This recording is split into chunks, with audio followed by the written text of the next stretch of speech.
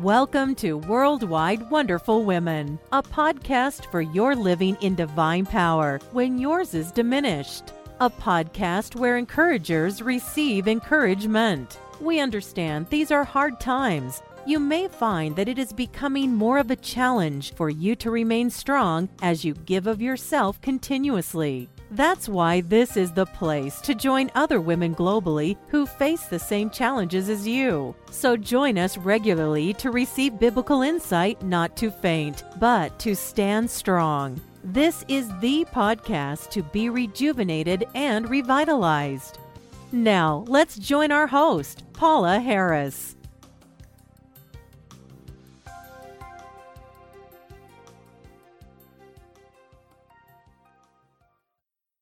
Welcome.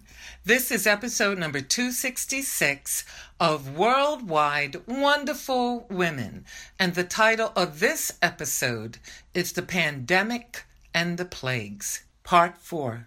This is our last week of drawing a correlation between the pandemic that we are experiencing now with the 10 plagues recorded in the book of Exodus, where God exposed the false gods that the people were putting their faith in. Now, God proved that the gods of Egypt were not true gods at all. He mocked them by sending plagues that represented their gods' exact area of power. He is proving to us today that the gods that we might erect are not true gods as well. Please go back and listen to the previous podcasts concerning the gods of business, economics, money, entertainment, amusement, pleasure, politics, bias, or pride. Now this week we will address beauty, exercise, and health. Proverbs 24:10 states, "If you faint in the day of adversity, your strength is small." Now, as stated before, this verse warns us that you strengthen yourself before the adversity comes, so that your strength will not be small when it comes upon you.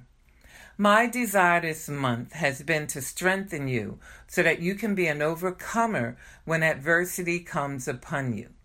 In listening this month, may any false gods that have crept into your life be exposed, confessed, and forsaken, so that you will be an overcomer. If you will humble yourself to the instruction of the Holy Spirit, He will guide you into the abundant life that God died for you to have. Okay, so today we're going to look at 3 other plagues and the gods and goddess that were mocked by Jehovah. So we're going to look at plagues number 8 to 10. Now, the 8th plague was locusts, and you can read about that in Exodus chapter 10, verses 1 to 20. And the god that was represented was Serapia, Serapia. That was the Egyptian deity that was to protect, especially in regards to locusts. Pharaoh would not listen to the message of the Lord, and still he relied on his own Egyptian gods and goddesses. The 8th plague issued by the Lord had an even greater purpose than all the others. It was to be felt so that Pharaoh would tell even future generations of the power of the strong hand of God over all the other Egyptian gods and goddesses. Now, whatever crops were left intact after the destruction of the hail were now completely consumed by the swarms of locusts that were unleashed from the sky. Yet, we find Pharaoh still would not listen. And then came the 9th plague, darkness. And you could read about this in Exodus chapter 10, verses 21 to 29. Now, there are a lot of Egyptian sun gods, okay? So you have Re, R-E. You have Amon-Re, A-M-O-N-R-E. You have Aten, A-T-E-N. Atum, A-T-U-M. Horus, H-O-R-U-S. And then the Egyptian moon god, Thoth, Thoth. Apparently, light was still provided for the Israelites in Goshen, but these were the gods that were going to be mocked by God by bringing a plague of darkness. 3 days of darkness that was so immense that it could be physically felt covered the land of Egypt. The sun, the most worshipped god in Egypt, other than Pharaoh himself, gave no light. To the Egyptians, the sun represented light, warmth, and growth. This made the sun deity very important, as the sun was seen as the ruler of all that he created. The Lord showed that he had control over the sun as a witness that the God of Israel had ultimate power over life and death. The psychological and the religious impact would have had a profound influence on the Egyptians at this point. So darkness was a representation of death, judgment, and hopelessness for them. This darkness was a complete absence of light. And then finally, the last plague, the death of the firstborn, the 10th plague. And you can read about that in Exodus chapter 12, verse 29 to 36. This plague was a judgment on all of Egypt's gods, including Pharaoh himself. You see, although Pharaoh was a human, he was believed to be a descendant from the gods. Pharaoh had killed the sons of Israel. Now the Lord kills the firstborn sons of the Egyptians, and Pharaoh will now let the Israelites go. But Pharaoh resumed his position of bargaining with the Lord and offered Moses another deal. Since virtually all of the Egyptian animals had been consumed by the judgments of the Lord, Pharaoh now consented to the request made to let the people go, but he wanted them to leave their animals behind, and this was totally unacceptable to the Lord.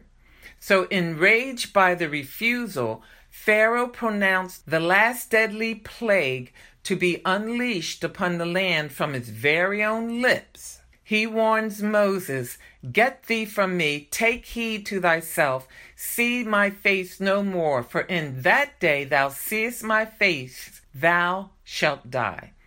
And then Moses says, "Thus saith the Lord, about midnight I will go out into the midst of Egypt, and all the firstborn in the land of Egypt shall die, from the firstborn of Pharaoh that sitteth upon the throne, even unto the firstborn of the maidservant that is behind the mill, and all the firstborn of beasts. And there shall be a great cry throughout all the land of Egypt, such as there was none like it, nor shall there be like it anymore." The 10 plagues given in the book of Exodus were God's way of mocking the gods and goddesses that were worshipped by the people. Now these plagues were sent not just to free the Israelites, but to destroy the faith put in these false gods in the land. Can the pandemic today be doing the same thing for us? Can there be some things that have become like gods to us?